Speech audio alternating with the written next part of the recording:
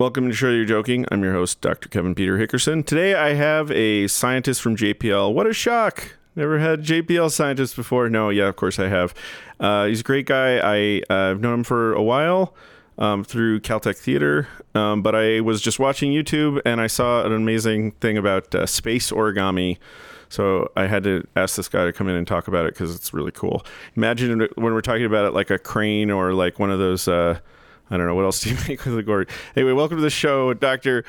Manan Arya. Thank you.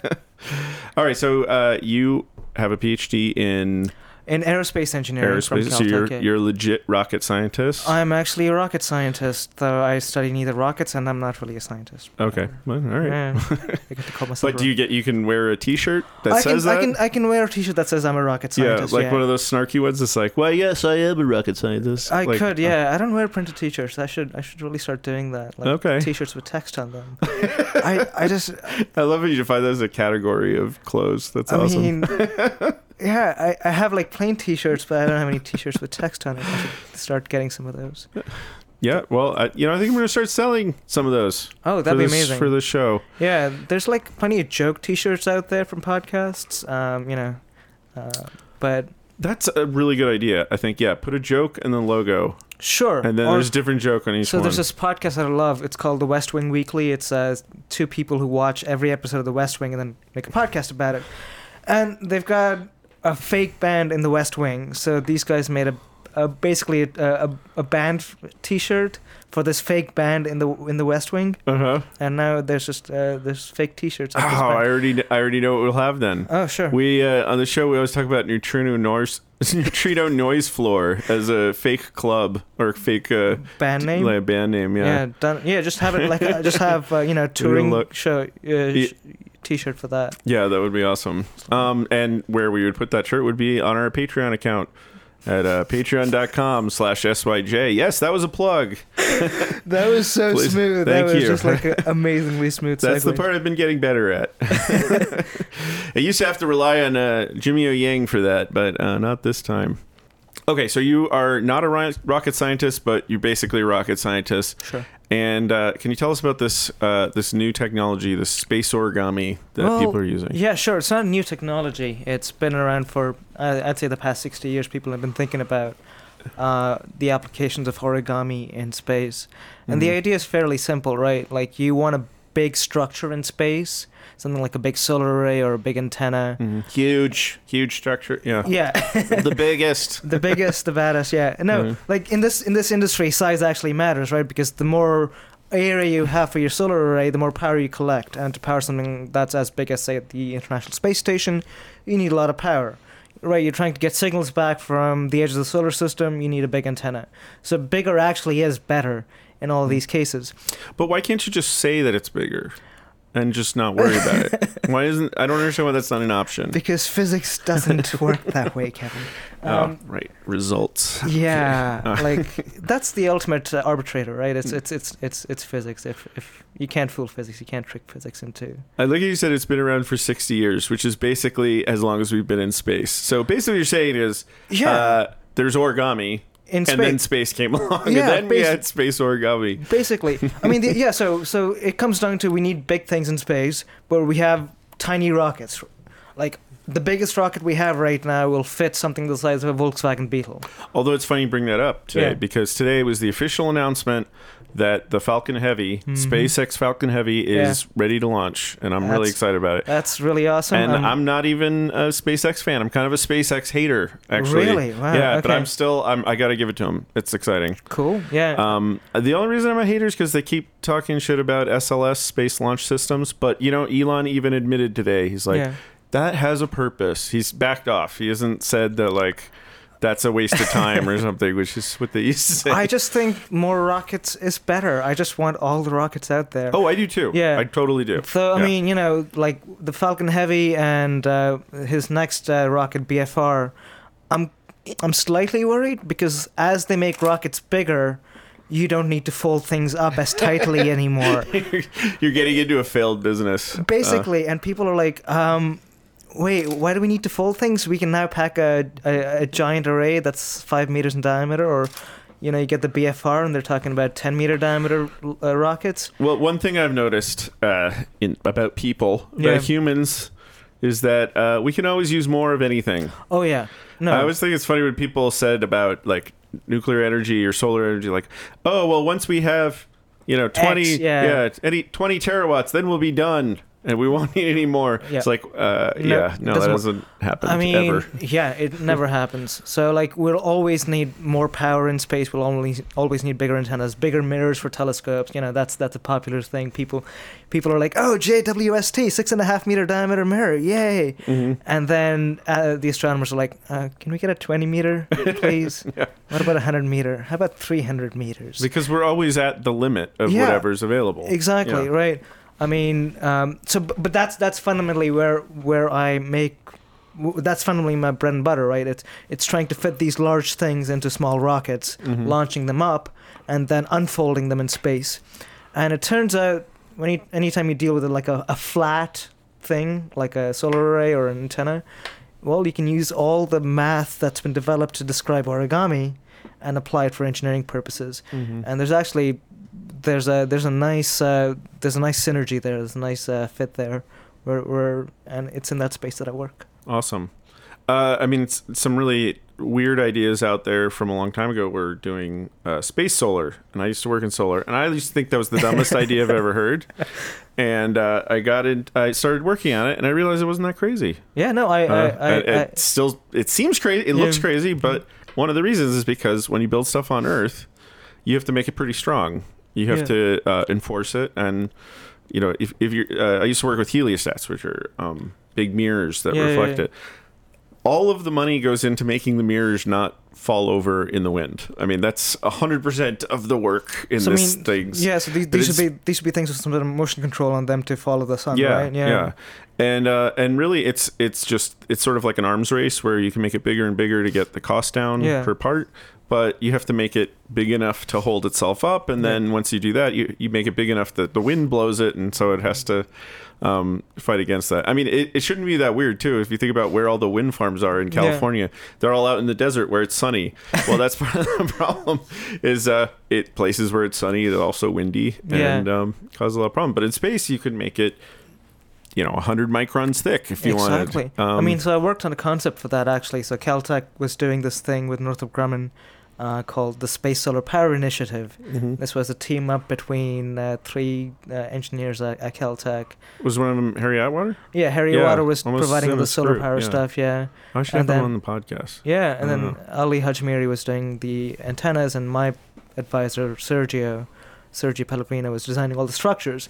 And they want to make these giant 60 meter by 60 meter spacecraft fly like 300 of them in formation, collect solar power in space, and then use an array of phased antennas to beam this power down in microwaves. And mm-hmm. and we living on this earth have no intuition for what the scaling factors are, right? Mm-hmm. What knob do I twist to make this thing actually work? It turns out you have to go down to really fundamental physics to be able to kind of tease out the relationships about what size do I make it, how light does it need to be. And this thing ends up, we're aiming for something ridiculously lightweight, like 300 grams per meter squared. Mm-hmm. That's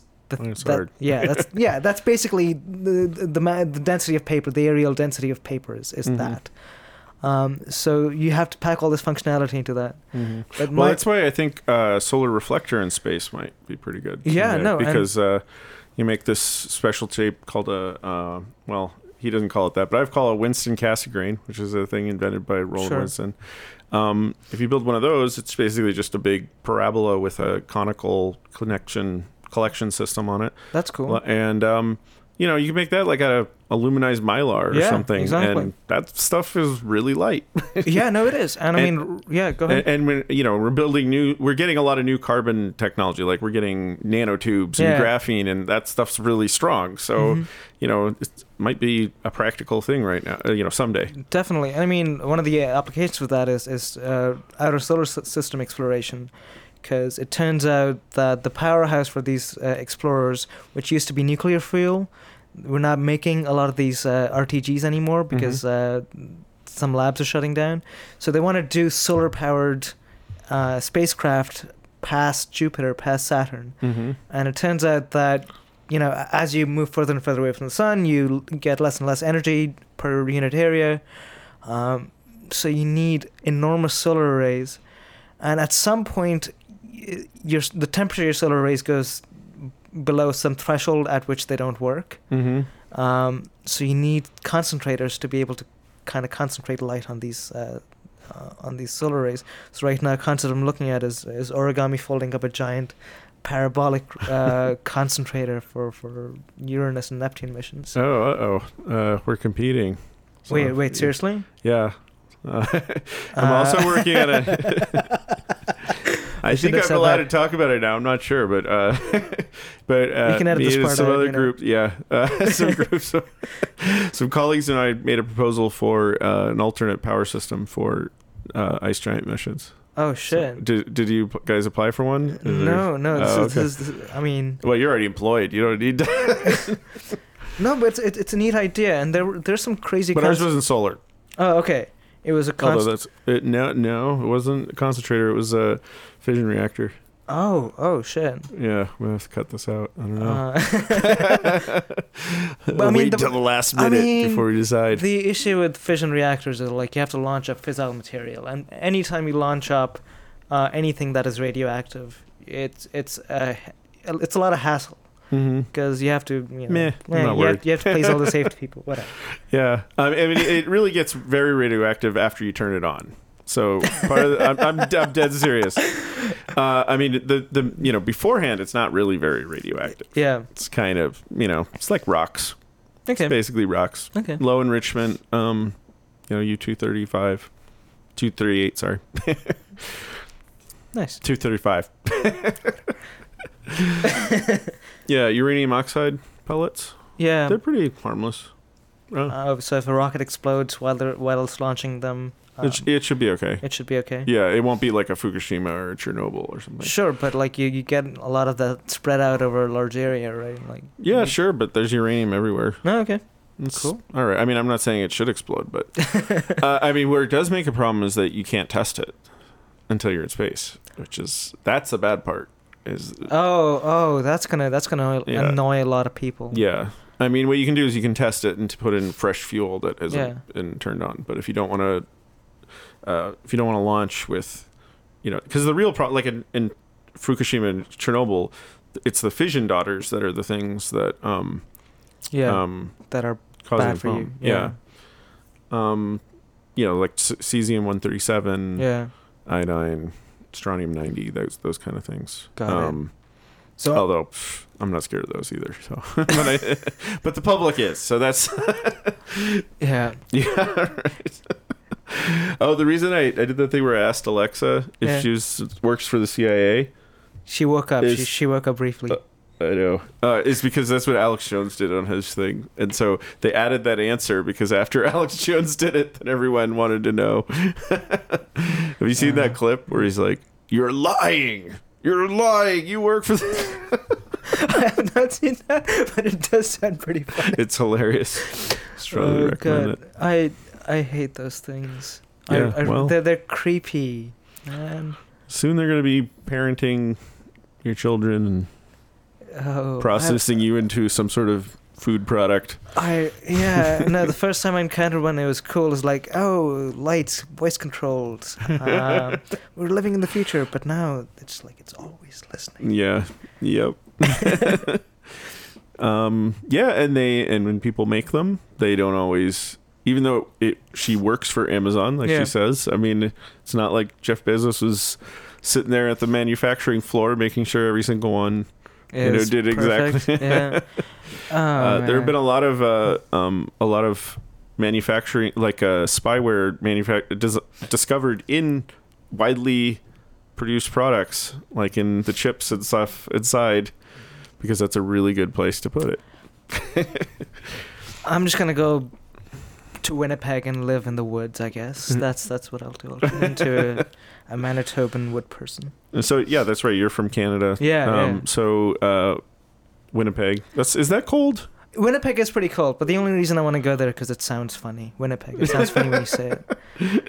Is that a Native American name? I think so. I think it sounds so. like it, like Yeah, Minnesota too. Yeah. Wait, Minnesota is a Probably. I mean, it doesn't sound. It doesn't sound English. I don't know. They talk funny there anyway. So Minnesota. No, could be Swedish. could I be. don't know. I don't know. But no, Winnipeg has an awesome art scene going on. So that's my backup plan. Is just like if things get too weird out here, just move to some tiny village in Canada. You might get a little extra safety there, but I think eventually there's going to be a robot artist that comes up as like, I do art that is space origami. And then you're like, what? No. You're going to have a whole show where you have like fold out mirrors and they're just like these robots with creative minds are just going to come over and be like, mine folds even smaller. See, like people always say that, like, academics that talk, they're like, oh yeah, robots are taking over jobs, but they'll never take over my job because I'm an academic. And mine's too hard. I'm too creative for that. And I'm thinking, is it though? It's no. There's already robots starting to do a lot of creativity. I mean, or at least the cheap mass-produced creativity. Sure, and you can get like algorithmically generated music and movies and photographs. You get algorithmically curated photographs already, and that's beautiful. That's kind of nice. But maybe Neutrino Noise Floor will be in like an all computer generated DJ.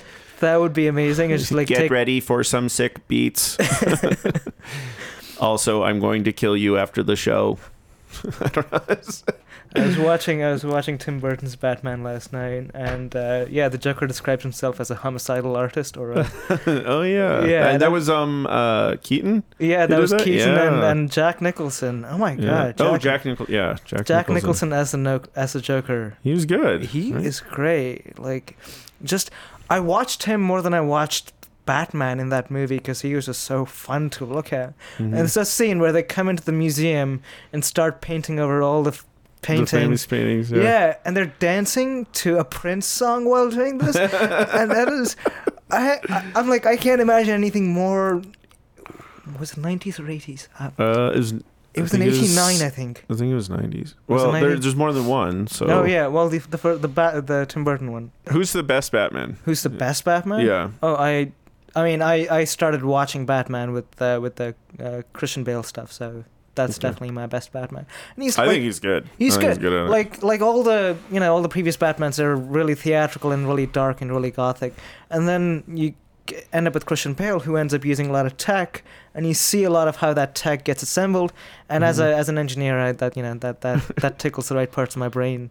I think he plays the serious look, the sort of almost like on the spectrum psychopath part really well. He's not a psychopath, he's just damaged, but I think he did that really well. I don't think Keaton did that very well. No, and I mean, there's definitely it's a different world in the Keaton Batman movies, right? It's a fantastical phantasmagoric world in which Batman. Did you see the one with the penguin with No, I need to see that next. Danny DeVito? No, yeah. I need to see that. Yeah. Jeremiah Yang used to be on a show with Danny DeVito. Wait, what? Yeah. It's Always Sunny in Philadelphia. It's Is San Diego? Because it's just a fact. It is always sunny. It is sunny in San Diego. Oh my god! But it's also sunny. I'll be in San Diego in March, doing more origami stuff. It's like oh sweet. Yeah, there's. I'm giving a talk down there. Wait, when?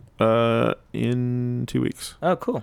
The physics department. Nice. Actually, it's kind of exciting. I don't normally talk about my own stuff, but I'm gonna have to go this week because we had the stuff I was working on for my thesis, which was originally a Neutron Lifetime, and then I moved. It wasn't done in time, so I couldn't graduate, and so I moved on to looking for corrections to the Neutron Lifetime in neutron beta decay using ultra cold neutrons.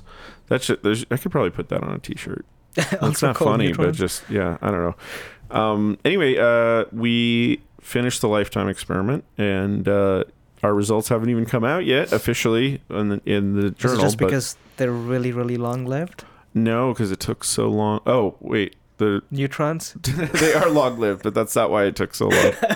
You're just like waiting for them to decay. Is it done yet? No, they decay in about 15 minutes. Oh, wait, really? Yeah. Like just neutrons not in... Wait, neutrons not in the nucleus decay in 15 free minutes. neutrons. Free neutrons. Yep. How do you get a free neutron? Oh, it's How really do you free fun. the neutrons? Oh, it's very complicated. Yeah. So you start with a lot of neutrons because Okay. it's a very inefficient process. Okay. And you can do that two ways. You can do it with a reactor, a research reactor, or you can do it with a spallation source. A what now? A spallation source is you take a proton Okay. and you accelerate it to about 80% speed of light. Sure. And you bombard Like it. you always do. Yeah, like we always do. Yeah. I mean, like you're talking about protons in a physics Like, lab. I It's have- gonna get to some Right. reasonable fraction it's of gonna be C. near the speed of light. It happens. It's like a blender in physics. It's, a blender is to cooking in a kitchen and making margaritas as protons going the speed of light is to a physics experiment. Just like at the Large Hadron Collider Sure, in yeah. Switzerland, except ours is half mile long and it's in New Mexico. Oh, called cool. LANCE, the Nice. Los Alamos Neutron Science Center. And so the big difference is we don't go anywhere near the energy that they have at Got it. LHC because we're not probing the high end of the universe. We're probing the sort of nucleus end, which is why we're only 80% the speed of light. But when you do this and we aim it at a really heavy target, we use tungsten. You Okay. could use plutonium if you wanted, but it's much harder to get permits. to do Sure. it. Tungsten is easy, Yeah, it's actually a little dangerous to do it with anything other than tungsten. And it's a lot like breaking when you break in billiards. Yeah. It's a lot like that. It's basically like you imagine like the triangle of billiards Sure. is a nucleus, and at just the right energy, if you hit it with the proton comes in, and it's literally almost exactly like that. It just That's comes hilarious. in and it hits it, and then a bunch of things fly off. Okay. Cool. So And- now you have neutrons flying everywhere. Yeah. How do you like put a neutron in a box? You can look So at the it. first thing you do to cool them is you pass them through something cold. So this is called thermalization.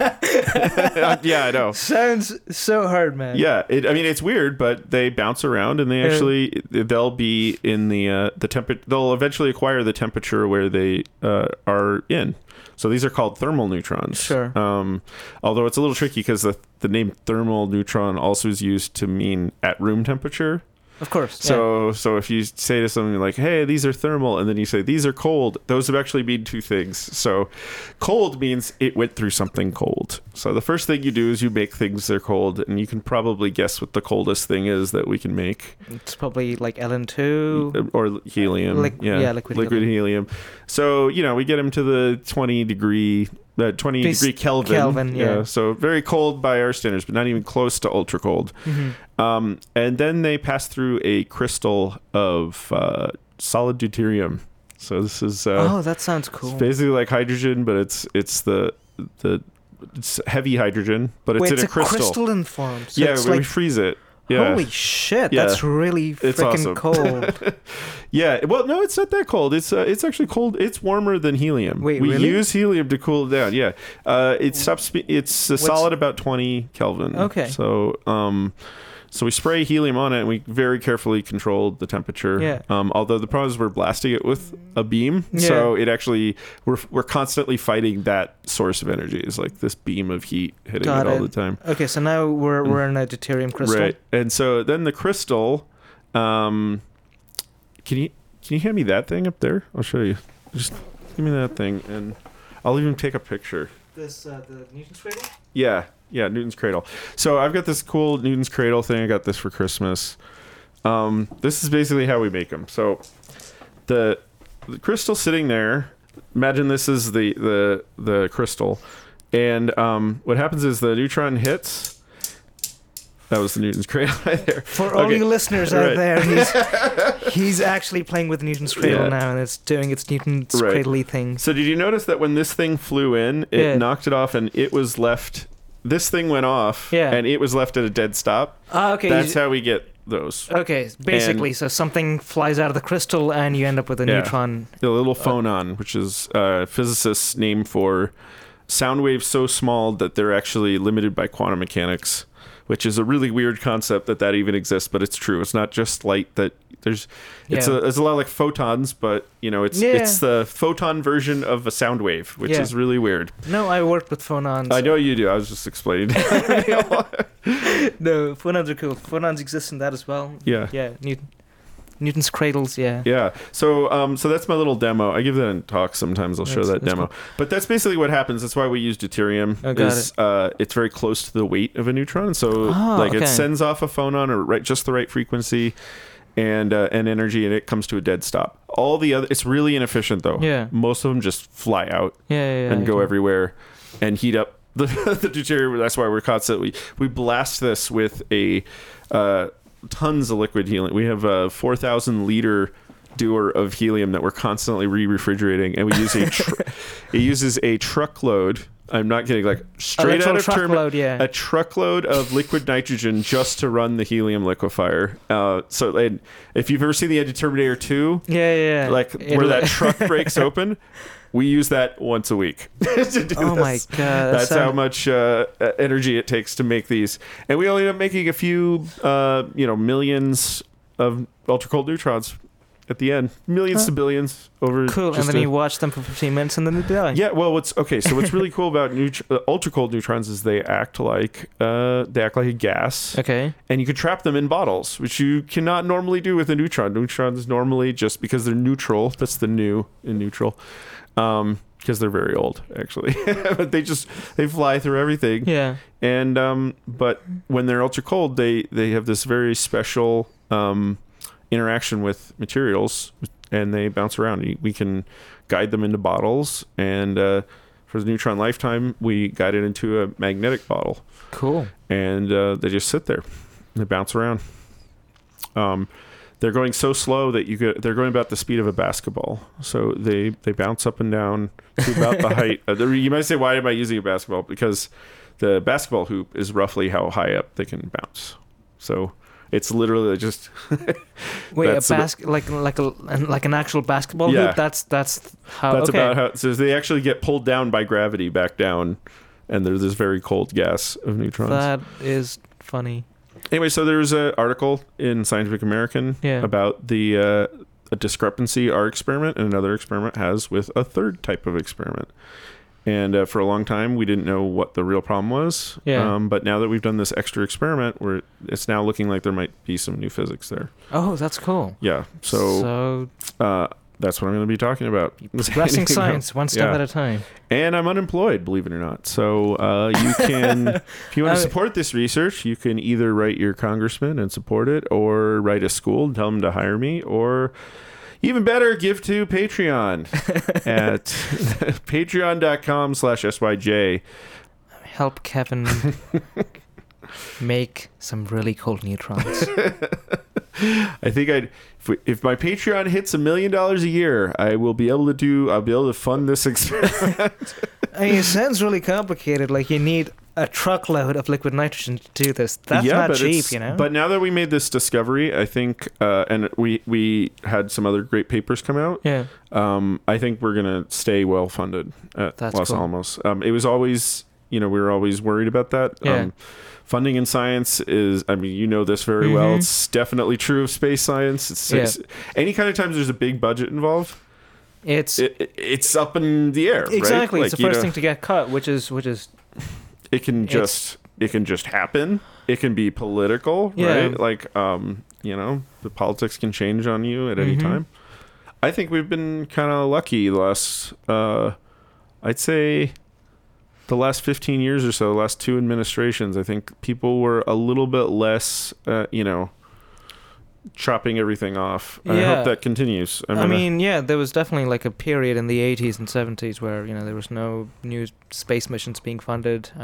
People were getting really worried about the future of NASA. But right, I guess because we had done the moon thing and that had taken so much money, people were worried or something. But it's funny. I'm reading a book right now about Voyager. What's it called? It's called Personal Tales from Voyager. I just finished it actually like an hour before I came here. Oh, cool! It's like studied up. That's awesome. That's a good plug, by the way. For this book? For you to be like, I read it right before. Like, it's fresh in your mind. It is. No, so that's what I'm talking about, because it's fresh in my mind. But it's a set of personal interviews from people who worked at JPL in the Voyager days, and they're the completely unedited interviews. They talk about Ed Stone. Yeah, they talked to Ed Stone, friend of the show. Yeah. Yeah, it's really good, and it's funny. They talk to everybody from the top down. They talk to Ed Stone, who was a project scientist on Voyager. They talked to Raymond Heacock, who was one of the project managers, and then they talked to the security guard at JPL at the time, or they talked to an administrative assistant, or they talked to a Caltech undergraduate student who was doing an internship at JPL at the time. And all these people, these interviews were conducted in the 80s and 90s, and all these people were so rosy-eyed about the turn of the millennium, and they were like, "Oh, by 2020 we'll be on Mars, or by 2020 we'll have bases on the moon." And I'm sitting here in the future being like, "Nope." Well, I'm not so skeptical anymore, because I feel like we did a lot of catch up in the last couple of years. Yeah. I mean, when I was younger, I would dream about trying to go to Mars and stuff like that, and it seemed like a lot of kids do, a lot of science kids. And it seemed so ridiculously science fiction-y, but we've gotten so good at some of the science fiction stuff now. Yeah. It's not totally unreasonable. I remember seeing this documentary when I was a kid where somebody's like, well, to go to Mars, we probably need to cure cancer first. And I was like, that's impossible. But, cancer treatment has gotten a lot better. And people are living longer, and we're getting better at understanding how to treat radiation sickness from space, and we know so much more about how astronauts behave in space. Yeah. And it's looking kind of. It's looking kind of okay. Yeah. Like we could. I have a funny Elon Musk story about this. Oh, great! Yeah, let's hear it. So he was the what do you call them? Like the speakers at graduation ceremony. He was the graduation speaker. At Caltech in 2012. Oh, when I was graduating with my master's. So my last name begins with an A, so I was like at the front few steps, the front few rows of chairs. Oh, I know. I don't remember. I skipped that one. Did you? Yeah, I got my master's in 11, and even though I finished in 12, I wasn't allowed to walk until 13. Oh no! So I was probably boycotting it. I mean, he's not like a very accomplished, skilled public speaker, Elon Musk. Dude, he sent payments through email. It doesn't get more genius than that. But he's just he's lovably awkward when he's trying to do public speaking. So I got I got up to the stage getting my diploma and things from Elon Musk, and at this point in my life I was a cocky little twerp. I was kind of really. Is this when you had the dyed hair? I like that look. This was before that. This was like I don't even know. So the dyed hair was post cocky twerp. The dyed hair was post. I've got. Then you're a sophisticated twerp. Anyways, so at this point I had a really high opinion of myself. So I whispered to Elon as I'm getting my diploma from him. I whispered to him, "I'm gonna beat you to Mars." I think he gets that a lot. I think he gets that a lot. He looks down at me because he's like he's really tall and I'm really short, and he looks at me. He's like, "Okay, you do that." But you've landed things on Mars, right? Not me personally. I haven't landed anything on Mars. But have you worked on any of the Mars? No, programs? I have never. I actually haven't touched anything or designed anything that's been to space, and that needs to change. Pronto. Here's what I'd recommend: take a stem cell from yourself. I'll leave it to you to get it somehow. Sure. And just nobody's looking. Drop the stem cell on one of the rovers. That's cool. Oh, God. Then technically you landed on Mars. Yeah. I mean, you might. I mean, I've had this fantasy a lot. It's just like the Mars Curiosity rover, the clone they're building that's going to go up in 2020. Mm-hmm. Yeah, we did a tour with Jimmy. Yeah. That was really fun. Yeah, very creatively named Mars 2020, the Mars 2020 rover. Mm-hmm. Well, I like the pressure. I mean, there's jokes. You probably should not put this on, out there. But there's jokes in JPL right now being like, yeah, it's probably going to be called Mars 2021. Oops. No, don't worry. No fear. This podcast is blocked on JPL for some reason. I have no idea why. Oh no, I there's so many things that are blocked at JPL. It's kind of annoying. I remember it was the same at Los Alamos. It's like why? The worst is when we'd be there on weekends. Yeah. And it's normally like sites are blocked by a script, and then if there's a problem, there's a guy on site. Sure. You know, there's like a little computer program looking for certain words and stuff. And so if a site comes up with, you know, content that's not supposed to be there because of government funding reasons, you know, like gambling sites, pornography, the obvious stuff, and then some, but a lot of weird things would get blocked sometimes because this you know, like a little script or robot would sit there trying to, you know, make sure that like an attack or something didn't happen. But when you work during the week, it's fine because you could just say, no, this is a mistake, and it would automatically notify the person working there, you know, or people working there, and they'd be like, oh, make an exception. But we had to work in the middle of the weekend, in the middle of the night, because that was just the way our experiment was. Sure. So weird things would happen, like Wikipedia would be blocked. At one time, Google was blocked. That was just awful. Wait, why? And we wouldn't get it back until like the morning when the person would wake up. Well, nobody knows what. I don't know. The script was just like, no Wikipedia access. The script was like a computerized bureaucrat, basically. That's ridiculous. I think that's the future. All right. Oh, this is the future. Yeah, no, I love Wikipedia. That's where I get all my trick identities from. I can't live without my trick identities. I know, but there's a lot of topics on there that somehow it decided weren't okay. But I mean, that's the thing is that it overcorrects, and then somebody's there to politely explain it, like, no, computer, this is fine. Yeah, I mean, that's the atmosphere at a lot of these places, right? That they're just overly conservative and they block everything by default, restrict everything. And they don't want bad headlines. Yeah, that's true. And they get yelled at Congress. I mean, I've seen it. They get yelled at. That's hilarious. Like literally, like they have to sit. You know, there's panels. Yeah. You know, and it's not like the computer guy gets yelled at. It's like the director or something gets yelled at, and that's not fun for the director. Yeah, I mean, we had a good piece of congressional advertisement recently. One of the things that we folded in our lab ended up in the hands of a congressperson on TV. So if you like, there's this awesome. segment on C-SPAN where this guy's unfolding a congressman is unfolding an origami that we folded in our lab. It wasn't me that folded that piece of origami. I wish it had been, because we've got like 1,000 of these origami congressional fame devices floating around. It was an intern that folded it, and I told him, like, later on, it's like, the thing that you folded, the piece of paper that you folded, ended up in the hands of this congressman, and it was on TV. It was kind of great. That's awesome. It was the thing I saw you on was also pretty awesome. Now I wish I had made a better note of what it was, but it was the news or something. I mean, it was something important. Oh wow, I should know about this. You're on it. I mean, somebody sticks a camera in your face, starts talking, you don't notice. How did that work? Well, I mean, people have stuck cameras in my face, and like I've definitely noticed, but I things get picked up by things and things. I don't know. Yeah, and then fellow dyed hair comrade at JPL also was tweeting about it. That's Bobak. Oh yeah, the Bobak Ferdowsi. Yeah. Okay, was this recent? He was we were supposed to go meet him. Yeah, he tweeted about it like 2 days ago. I even advertised this episode because he tweeted about it. Okay. Well, I will seek this down. And I think there's another news story coming out soon. I think that's why he said it. It's like it's gonna be. Okay. I should know. Look, Bobak is in tune with JPL press for sure. Oh, definitely. He's a press genius, I would say.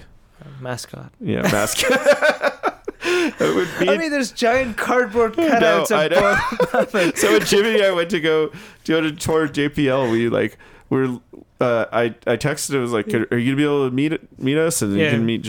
He's already met Jimmy, but like meet him again. And then he's like, "Oh darn it, I have a meeting right at that moment, and I can't." And the reason is because he was meeting with a more important VIP, I think. So. Oh yeah. NASA director or something like that.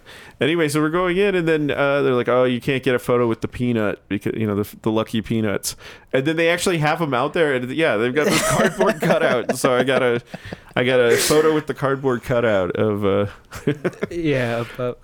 That should be something we sell on Patreon is cardboard cutouts of Kevin. Yes. He's just sitting there. Yeah. It could be an origami cardboard cutout. It like unfolds out. Oh my god! Three-dimensional. Can you make one of Bobik? Oh god, He would love that. Oh my god. Okay, I need to like make him a headpiece that is origamied, so it's like unfolds out to be a bigger mohawk. Bigger mohawk. Oh my god, that's so good. That's so good. I'm definitely gonna run this past. Oh, that'd be so great. It'd be like on his hair, he pulls it out. Origami's out. That's my next gig. It's origami. That's hair. also now the name of this episode. I've decided this is going to be the Origami Mohawk is the name of this episode for sure. I need to work on that. No, I've been there's a ton of fun origami things going on. There's like origami clothing now. There's this line of clothing that grows with your child. So like it unfolds out like different things. That 100% sounds like something designed by somebody who doesn't have kids, because it is not the size of the clothes that makes them no longer worth. It's the poop, it's the barf, it's all the fun things the kids do to their clothes. Yeah. But no, there's this awesome company or studio, I guess, out of Boston that does origami clothing, and it's ridiculous. That's awesome. Yeah, they're called Nervous Systems, and they use origami to computationally fold up dresses into a tight ball, and then 3D print that tight ball, because 3D printers only have beds that are so big. Right. And then this dress kind of unfolds out. I've seen some. I think I've seen something like this at like fashion shows or something. Yeah, it's great. You know, it's.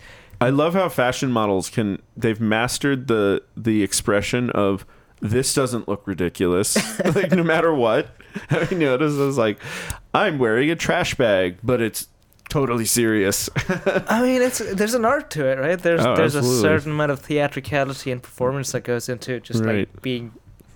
The art just happens to involve a lot of binging and heroin. But yeah, purging. Sorry, binging, purging heroin. I heard hinging, and I'm like, oh, are you trying to like go back into the origami world with hinges? Oh god, I think that's definitely something I want to. That'd be really cool. Is like having people wear things you've designed. That's also your backup career if JPL doesn't work out. If space turns out to be a waste of time. I doubt that. I doubt space is going to be turning out to be a waste of time. I'm not expecting that in the future. Yeah, no, but if I'm out of a job because Elon Musk made like a 100-meter diameter rocket, then I can go to designing clothing that is all origamied up, and that'd be fun. That would be awesome. I would love to do that. No, it's brilliant right now the way people are discovering all these nice things about folding that we hadn't previously known. You know, and from a mathematical standpoint, it's fairly simple. It's just you're trying to make sure lengths don't change on a piece of paper as you transition it from one state to another, and it's fairly simple to do that. But trying to create new things out of it it's fun. I think I've seen videos of origami robots also. Do you? Yeah. Do you know anything about that? There's people using origami for locomotion, and it's a neat way to do it because you can make a robot out of a single sheet of something, right? Which is great because you can print out things like that and flex circuits and stuff like that. So I mean, people at JPL are looking into doing origami rovers. So you can like have an army of 1,000 flat things that are flat packed into a satellite, and then you just like you just shower them on some small body. That's awesome. Like a small planetary body, not a small person. Not a small person. And then these robots unfold. They pop up out of the little pop-up devices, the little pieces of paper, the little flex PCBs, and that would make a great CG comic book movie scene. Actually, right there, what you're describing. Yeah. Like a robot spitting out like flat discs, and then they all pop up and start. And then they crawl towards you. Yeah, that would be freaky. That sounds like a scene from a dystopian science fiction movie. Yeah, absolutely. I kind of want to subvert that and turn that into just like giant armies of tickling robots.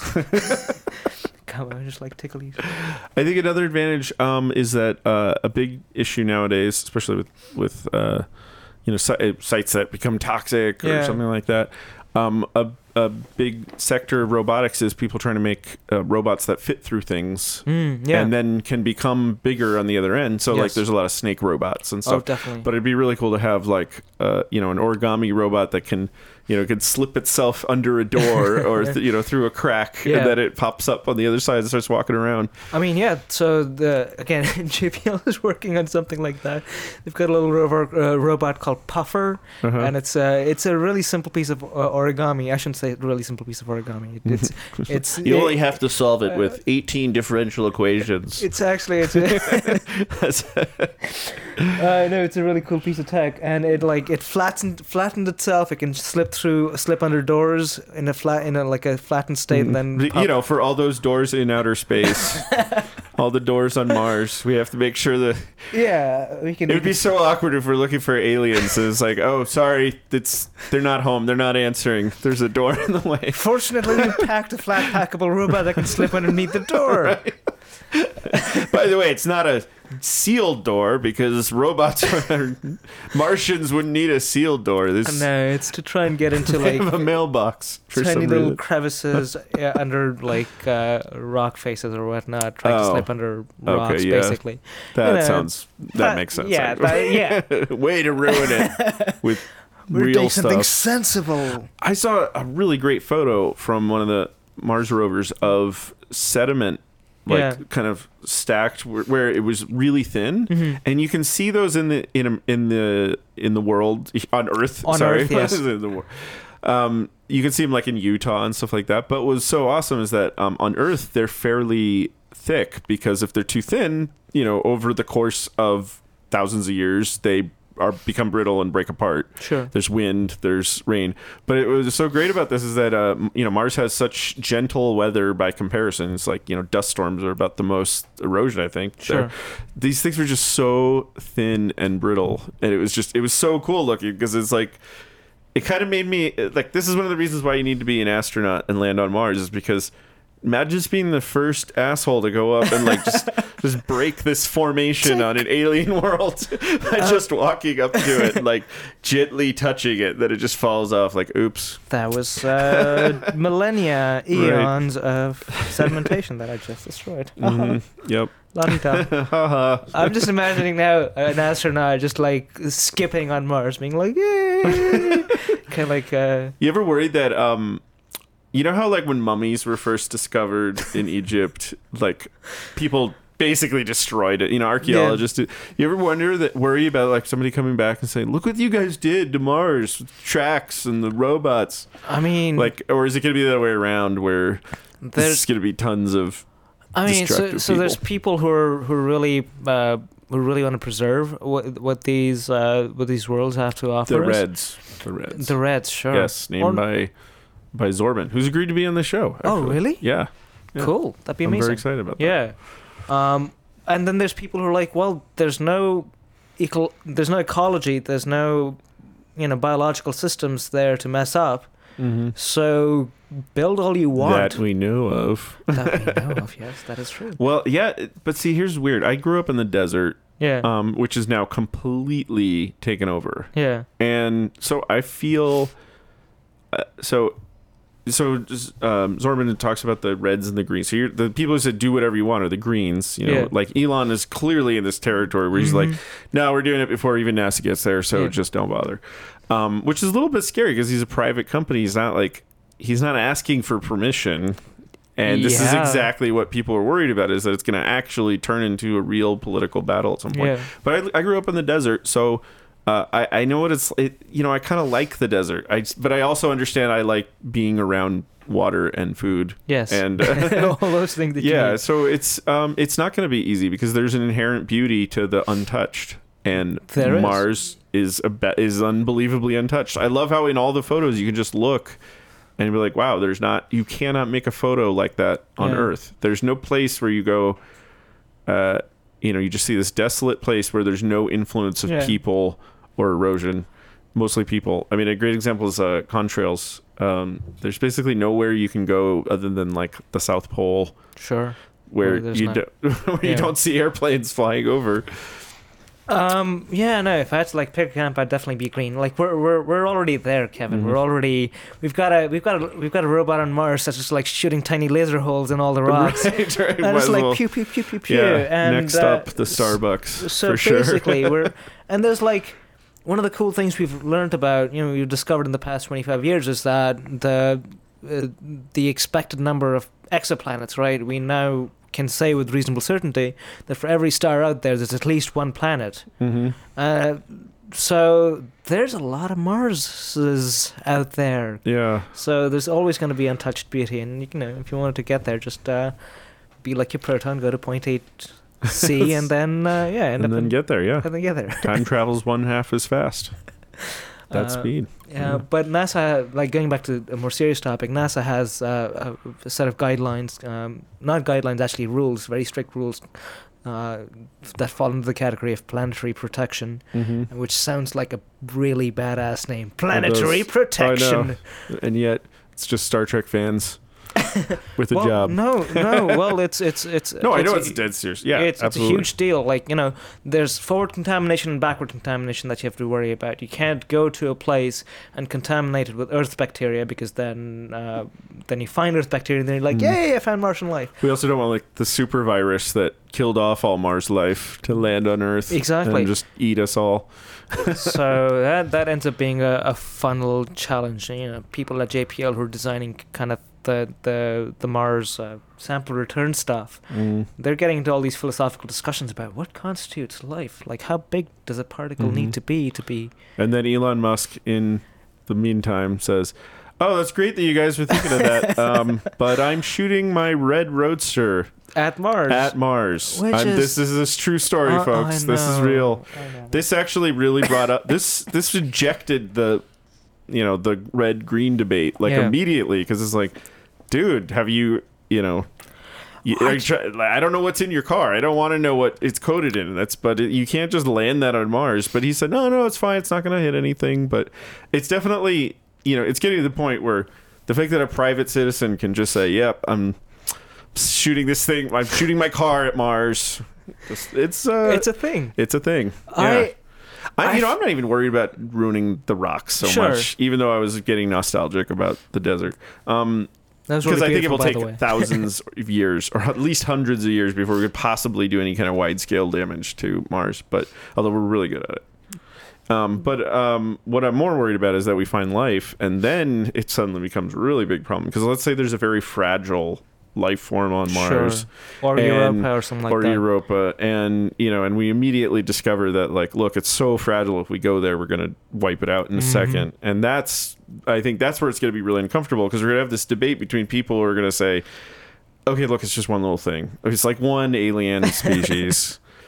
Look, we've made thousands of species go extinct here. It doesn't matter that it's one more. There. Yeah, big deal. But that will make it really hard, because there's gonna be people who are like, no, this is a totally different kind of life. This even happens on Earth. I mean, there's lots of places that are very fragile. The Arctic can be fragile. The top of Mauna Kea has like one species of insect that only lives there. It's not an alien, but it's very just. There's a debate between.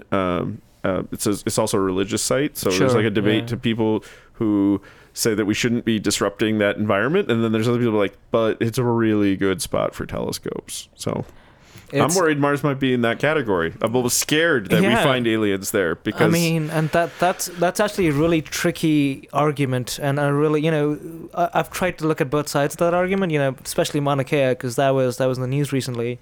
And one of my personal heroes, Ed Stone, is the guy in charge of building. He's been on the show. He has? Oh, I should listen. You should listen to that one. I would listen. Why'd you stop listening? Let's open that can of worms. Wait, no. First thing he said when you showed up, he's like, "Oh yeah, sorry. I don't know why he's apologizing. I'm not gonna lose sleep over people not listening." But he's like, "Sorry, I stopped listening," but he couldn't tell me. Oh, shut up, Ken. Couldn't tell me what it was.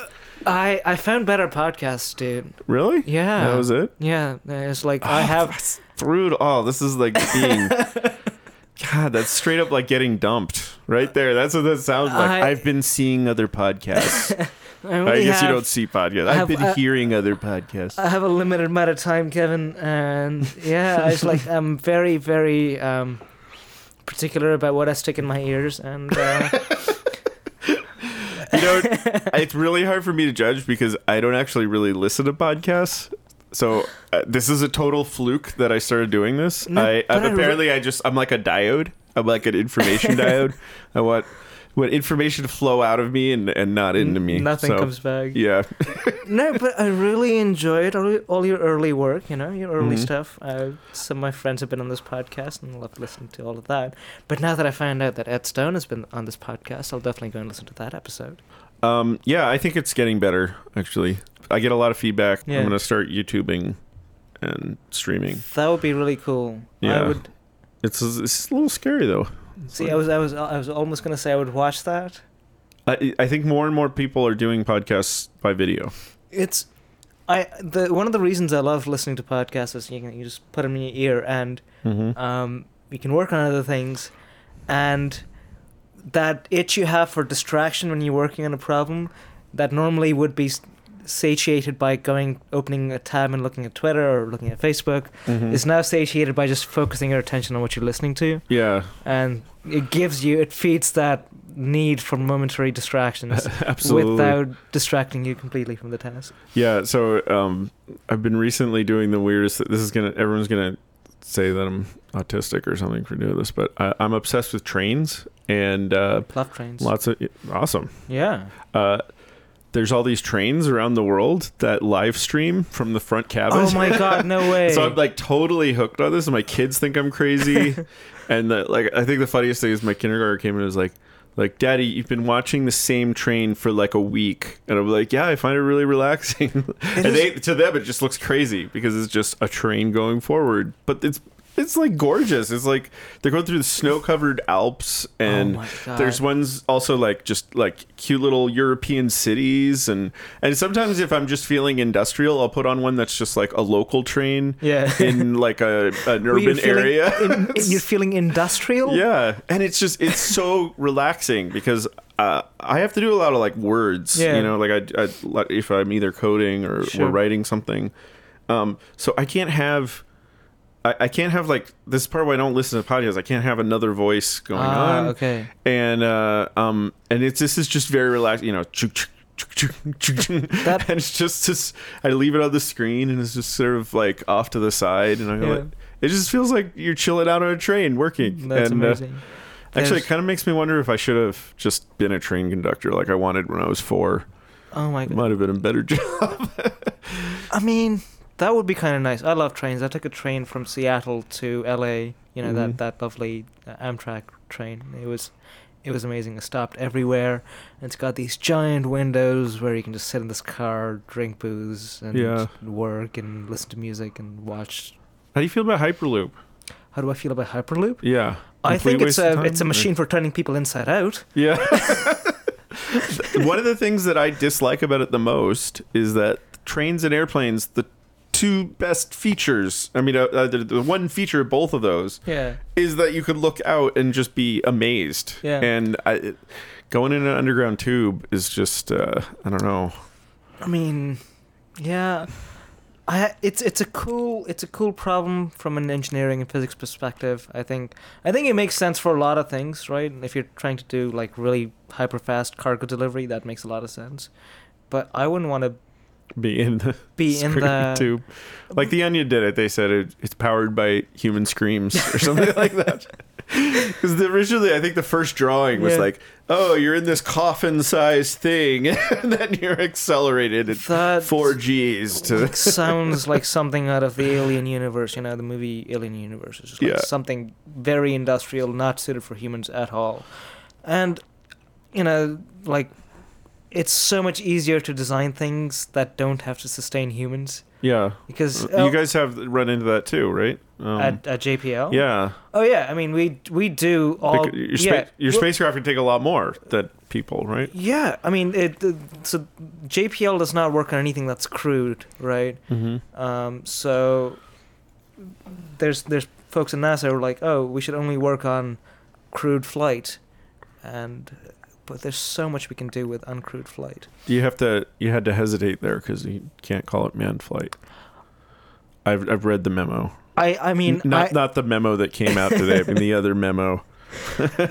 I want to try and not call it manned flight just because there's, You'll get fired. Well, I won't get fired, but I've got friends who've like applied to the astronaut corps and they happen That's to be all not. that's on the application now is what is this called? And if you say manned flight, that's just one question. You're immediately eliminated.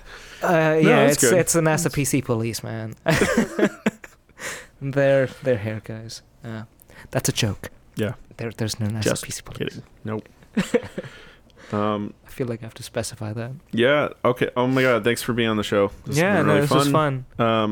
Can people follow you on Twitter? Yeah, You have a sure. handle? I'm at Space Manan, so that's Space MANAN. So it's a play That's a on good one. Space Man.